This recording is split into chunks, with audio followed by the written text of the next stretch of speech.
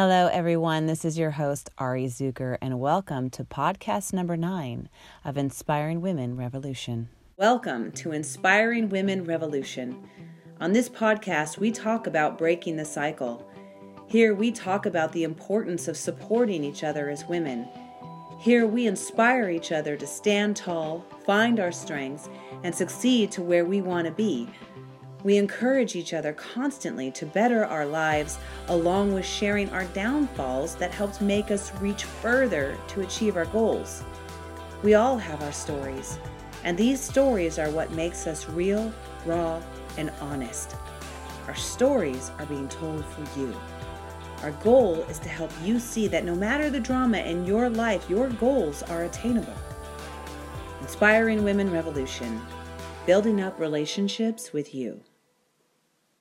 Today on Inspiring Women Revolution, I am going to talk about and make a tribute to those who save lives. And I'm really excited to share a conversation that I had with a woman named Nataly Kuznetsov. And she's a critical care and trauma nurse. She has an organization called DRAN, supporting mental health to our frontline workers. And I'm going to play some highlights from her interview that I did with her a while back in my other podcast, Everything from A to Z. Today, I want to talk about the amazing human beings in this world, because Inspiring Women Revolution isn't just about inspiring women. It's about inspiring women to be great for everybody. And this is a woman who is also great for humankind. And the reason I want to talk about our frontline workers is because, it's much like you can kind of compare the way we used to treat our men that came back from Vietnam and the way we treat our officers and people nowadays, right? If you go back in history and you look at the way we can compare the way we left people behind, it's a little bit of what we're doing right now. Instead of seeing people as human beings and the stress and the trauma and the mental health issues that people of service have to go through in order to try and help, right? We all have mental therapy that we need to work on in our lives. Everyone in this planet can use some sort of support in helping you get through your life. It doesn't matter who you are. And I think it's really important to address that people of service put so much on their shoulders. And I start this conversation because I was reading an article about the Northern California fires that just happened this year and how it affected Oregon and California. And now there's another fire in Colorado. Was personally affected by it because I have my house is in South Lake Tahoe, and of course we all had to evacuate. It's very sad and it's very scary. And there are a lot of homes that didn't make it, a lot of families that went back to nothing. Natural disasters, they're here, and we have to live with them, as we all know. And they are very sad and they are very scary, and they're never going away. And it's something that we'll always have to deal with, and it's heartbreaking, right? It's heartbreaking to see families and people go through them. And with that being said, we as human beings remain resilient. The loss of possessions can be replaced. The loss of human life, as we know, cannot. And those who have been affected struggle in different ways, and I get that. And we try to find ways to move on, and life can be very cruel, and it can be very hard, and it can be very painful. But what I do want to reflect on is the incredible people who are there for us, fighting for us. And those are our firemen and women, our policemen and women, our armed service men and women, our frontline working men and women, and our National Guard. All those who put their life on the line for us. You may not like the way it's done, but when it is your turn to be saved, who do you turn to save you? Most of us are looking for someone in uniform, someone we feel is trained. And this is not to take away by any means all the good Samaritans out there as well who save lives or who do something brave to help another human being. They too should be recognized. That's why I believe that these servicemen and women that I have mentioned above should be valued more than most value them. My grandfathers and my father served this country, and I will never forget the personal stories they shared that helped make this country what it is today, because we live in an amazing country. My mother was in the medical field before she retired, and I will never forget how many times we pulled over on the side of the road when I was a kid. If we saw an accident, my mother was the first person to run out and help.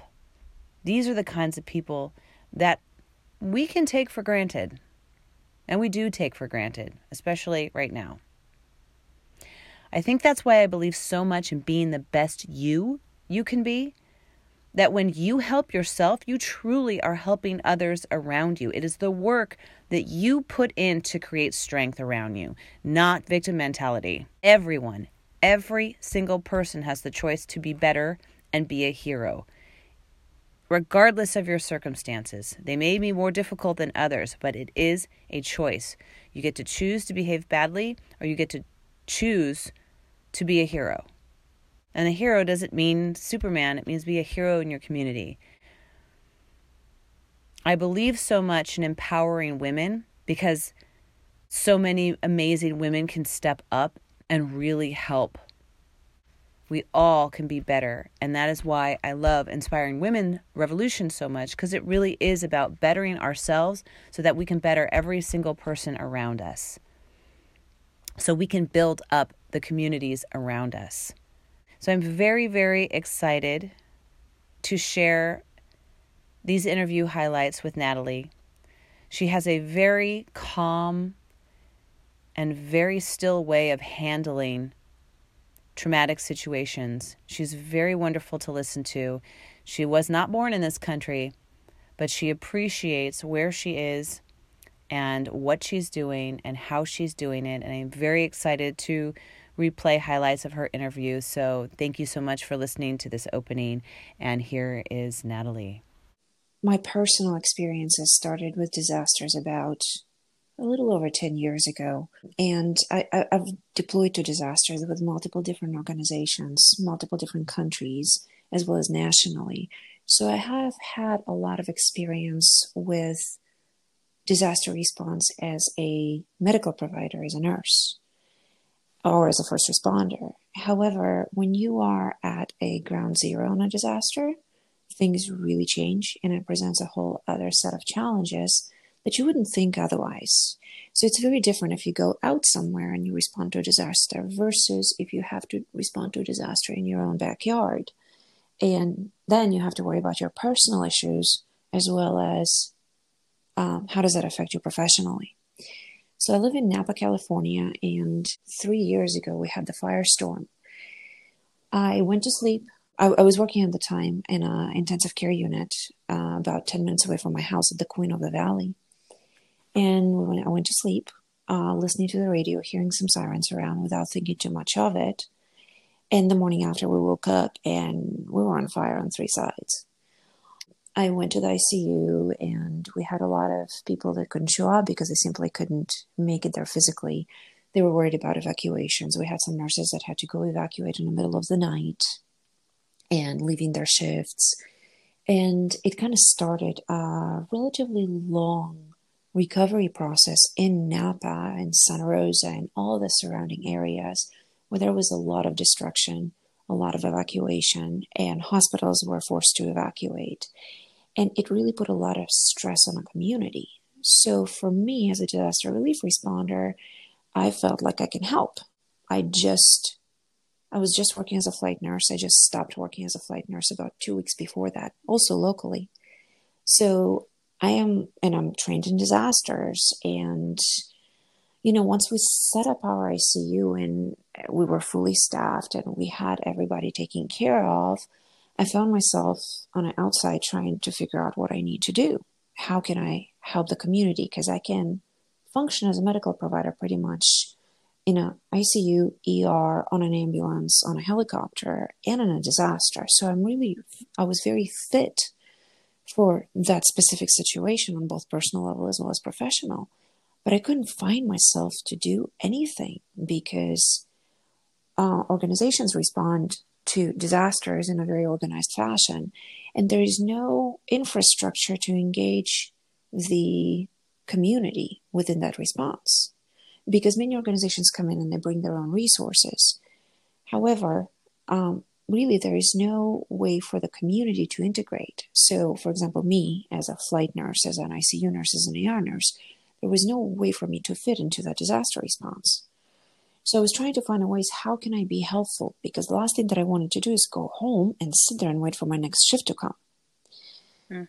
So it was a significant struggle, because I knew I could help, but there was no avenue for me to do that. And I struggled with that quite a bit. I ended up helping with it in a shelter, but there was a lot of that process of, I want to help, I can help, but I can't. And on top of it, I had to worry about, I lived on my own at the time, so I had to worry about my dog and my cat that are being at home. And what if we need to evacuate? What if I go and I travel 30 minutes away or an hour away to help in a neighboring hospital? And what happens if I need to evacuate? What's going to happen with my dog and my cat? Who can evacuate them? What's going to happen with, electricity, or if gas shuts down, or if my own hospital starts evacuating? So there are so many extra layers that are added, so many extra stressors that are added to the individual themselves. So kind of understanding that and being involved in peer support for multiple years before that, and doing critical care trauma, being a first responder for almost 10 years, I could see all of those issues that are missing and the support that is missing specifically for disaster relief responders. Because in a situation of a disaster, really everyone turns into a disaster responder, whether they're trained to do that or not. Mm-hmm. So, and we have a very specific special set of needs and things that we deal with as first responders, as healthcare professionals in disasters. And that was kind of the thought process behind what we started doing as DRAN, Disaster Responder Assets Network, is to really support those disaster responders in disasters with whatever they need, whether it's, do you need childcare, whether you need assistance with evacuation, whether you need financial assistance, legal assistance, whether you have issues with licensing, or whatever that is. So all of those variety of issues that they may be needed for frontline responder, for disaster relief responder, we were there with an array of these resources, because we had also a lot of volunteers that wanted to help. So it was almost an ability to create kind of a switchboard. Right. Yeah. So, and during the COVID-19, we really had to focus on one specific thing. And what we've decided to focus was mental health and peer support, because that's one of the things that is currently is very acute and going to be even more acute going forward. So why, just for people listening who don't know a lot, maybe on the first responders side, what is the importance of having you in the long run? What makes that so important? The value of your organization? Well, so we are here to support people long term. And typically with mental health issues, these arise down the road. So an example from my own experiences, my first disaster that I got deployed to, I went to Haiti. I came back, and my issues, my struggles with anxiety and post-traumatic stress and suicidal ideations, all of these issues did not come up for months after the initial deployment. And that's not uncommon for disaster relief responders and first responders, because we're very action-oriented. We're there to help people. So once we're in action, we're very good at compartmentalizing and putting things on a side, our own feelings, our own emotions, in order to do our job. Because otherwise, if I would be overwhelmed with my own emotions while dealing with a traumatic incident of somebody else, I wouldn't be able to perform. So right. With time, we really learn how to put these things in compartments. So down the road, when the crisis is over, when things are kind of coming down, that's where these things start to bubble up in the middle of the night, when you're on your own, when you have racing thoughts, when you have consistent anxiety, when you start developing health issues, and this list goes on and on. So that's why our work as provision of mental health resources is really just starting as all the COVID-19 things are coming down. It's incredible, Nataly, because I do, even on a small scale, figuring out, number one, that you are having these post-traumatic issues, whether it's, feelings or dreams, or you're waking up with anxiety, to number one, recognize that it's got to be difficult for someone. But number two, to know that you can communicate it. Because I'm kind of step one foot in and one foot out of a generation where you didn't talk about things and you brushed them under the rug and you were just told to learn how to deal with them. And I still think that there's a lot of that in our society where to communicate that you need help should not be scary, and it should be welcomed. Thank you for saying that. I do think that it's really important in general, for the public to acknowledge that it's okay to not be okay. And mental health issues are there whether you decide to acknowledge them or not. It's that shadow theory that in a second that you're going to turn around, it's going to go ahead and potentially swallow you, right? So I think Yes. just shining light on that shadow and saying that it's there, it exists, just that alone is already a huge step towards recovery. Now, I can tell you from my experiences, what I've seen with first responders is that we are on top of the general societal things, general societal stigma against mental health and against asking for help. There's also that step up from the fact that we are the ones that people call when there's problems, right? I am the one who is the rescuer who comes in and fix the problem that is in front of me. So for me to admit that I am not okay, it's almost an extra level it's almost an extra step, because I am the one who's supposed to fix issues. I am trained to do that. And we are trained, you finished your call. It was a bad call. Okay, clean the ambulance, keep going. You had somebody just die on your gurney. Well, let's clean the gurney. Let's keep going, because we need to have the systems operating. So there is very little ingrained within our culture to attend our own mental health. I think over the last some years, people started talking about it more and more. However, there's still huge stigma that is attached to it, especially within healthcare, within first responders, within disaster relief responders. This is a no-touch topic. Yeah, it definitely sounds like it, because I know off this podcast for a moment, we started speaking about my mother was someone who was also in the medical field and seen a lot of trauma, and she too has grown up in an era where you brush everything under the rug. And as a child, you really start to see a human being change from one place of happiness and joy to struggle emotionally. It comes in so many levels, various levels. Is that right? It's not just one size fits all. Of course not. We're all different, and we all respond to stress and trauma differently. And all of these responses are normal. Some people withdraw, the other ones tend to attack, others tend to, go and separate entirely altogether. And the variations to trauma are huge in terms of responses.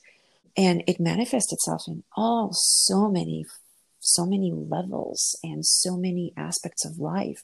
Anything from your relationships to finances to addiction to problems with kids. That's a huge one for first responders. There's studies showing that children of first responders have significant increase amount of mental health issues and struggles. And it goes into all of those aspects. And also for us, on top of it, we have to worry about our licenses, maybe a gun, your performance at work, and just even the aspect of, you maybe your concentration level may be decreased because of the stress, because of the anxiety, because of lack of sleep and all that stuff. And you make a mistake. And for us, the mistake can cost somebody else's life. So I think it manifests itself on so many other aspects of life, both personal and professional. And right now, with the COVID pandemic, you add on top of all of those things, you also add danger to self with exposure, with lack of personal protective equipment, also the danger of potentially exposing your family to all of those same issues, and it adds up. Yeah, so you're it's not just you that's affected Mm-hmm. by any of your first responders situations that you go to, and especially now. I think when we give each other the respect of being human, I feel like it would change so much of who we are just with that step alone. I agree with you, and thank you for bringing that up. I think that it's really sometimes hard to forget, to remember, we're all in this together. The better we do as a society, the better we support each other, the better outcome is going to be for everyone.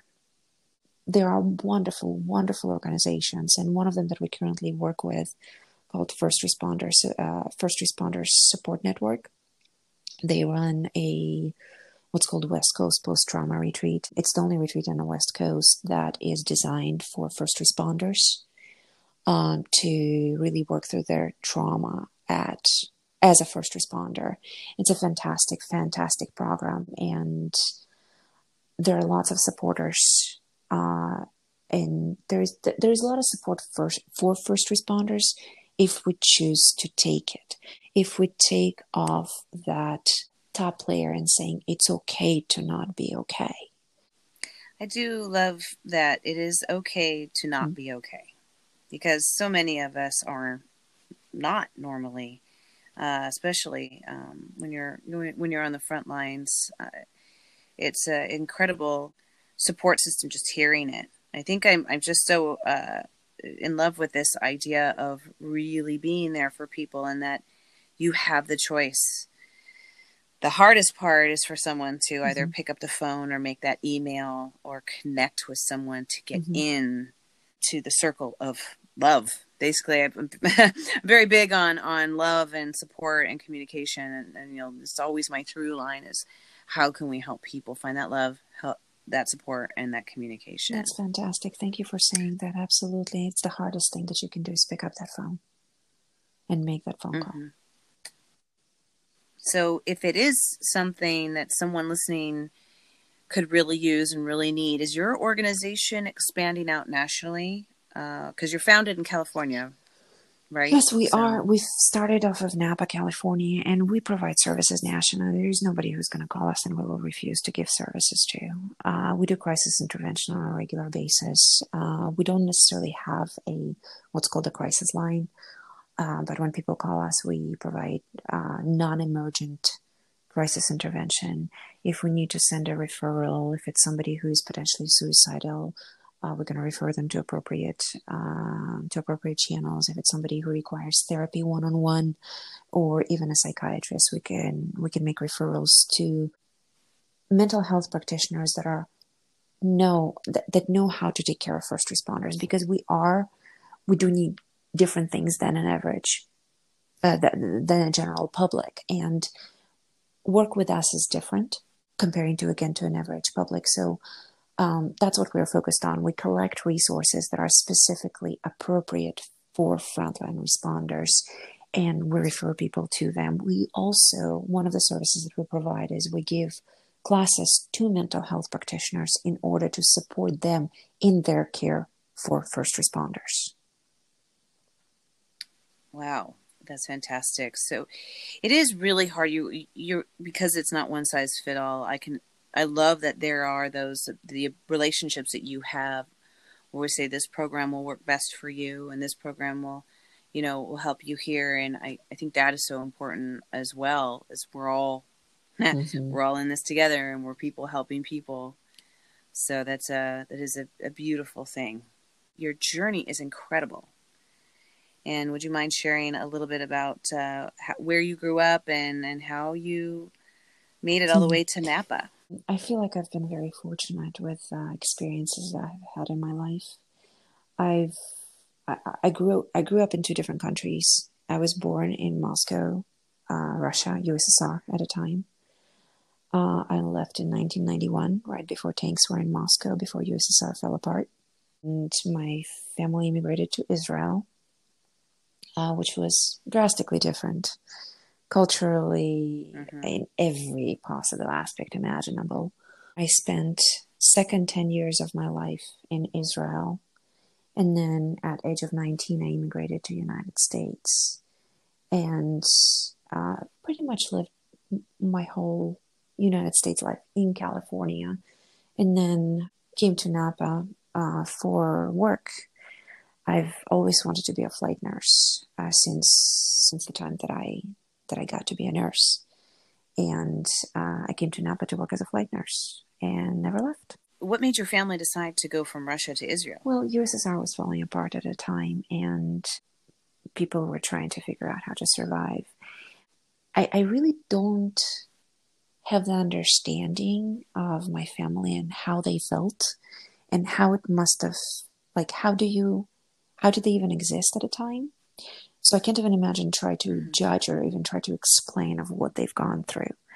Because USSR was an entirely different animal with an entirely different concepts and existences, where you had no food, where you had to stand in line to get the one loaf of bread and one thing of butter per family, where, there's a square footage assigned to each person. And you couldn't just buy or sell things that here in the United States would take for granted. In USSR, that was not even a thing. So I can't even start to judge or imagine how that felt for my family to leave Russia. But my understanding is that people were just trying to figure out how to survive. And where do you go? And how do you provide for your family? How do you make it through this? And my family ended up in Israel. Wow, what an incredible time in your life. The day-to-day survival, I think, is really important to remember, but not dwell on. You go, you know what? I appreciate that time and what they did, and now I want to share some amazing light for others. I do like to touch upon those real human aspects, and how easy and how difficult it is for everyone has a different story, and everybody's story matters. Everybody's. It's just a matter on how they choose to use it for the proactive and positive, or the opposite. We all have a choice. We all have a choice every minute of every day. And making the choice to fall up as opposed to falling down is really important. And we all have the strength and the power to make that choice. Well, I couldn't say it any better than that. I am so grateful to have interviewed Nataly, and I hope that you get a chance to check out disasterassets.org. Again, that's disasterassets.org. It's also in the podcast notes. If you know anybody or need help yourself, please spread the word with this podcast. This organization is still moving strong. I want to thank you all for listening today. I know it was a heavier podcast, but I felt necessary, and I will see y'all next week. Thank you.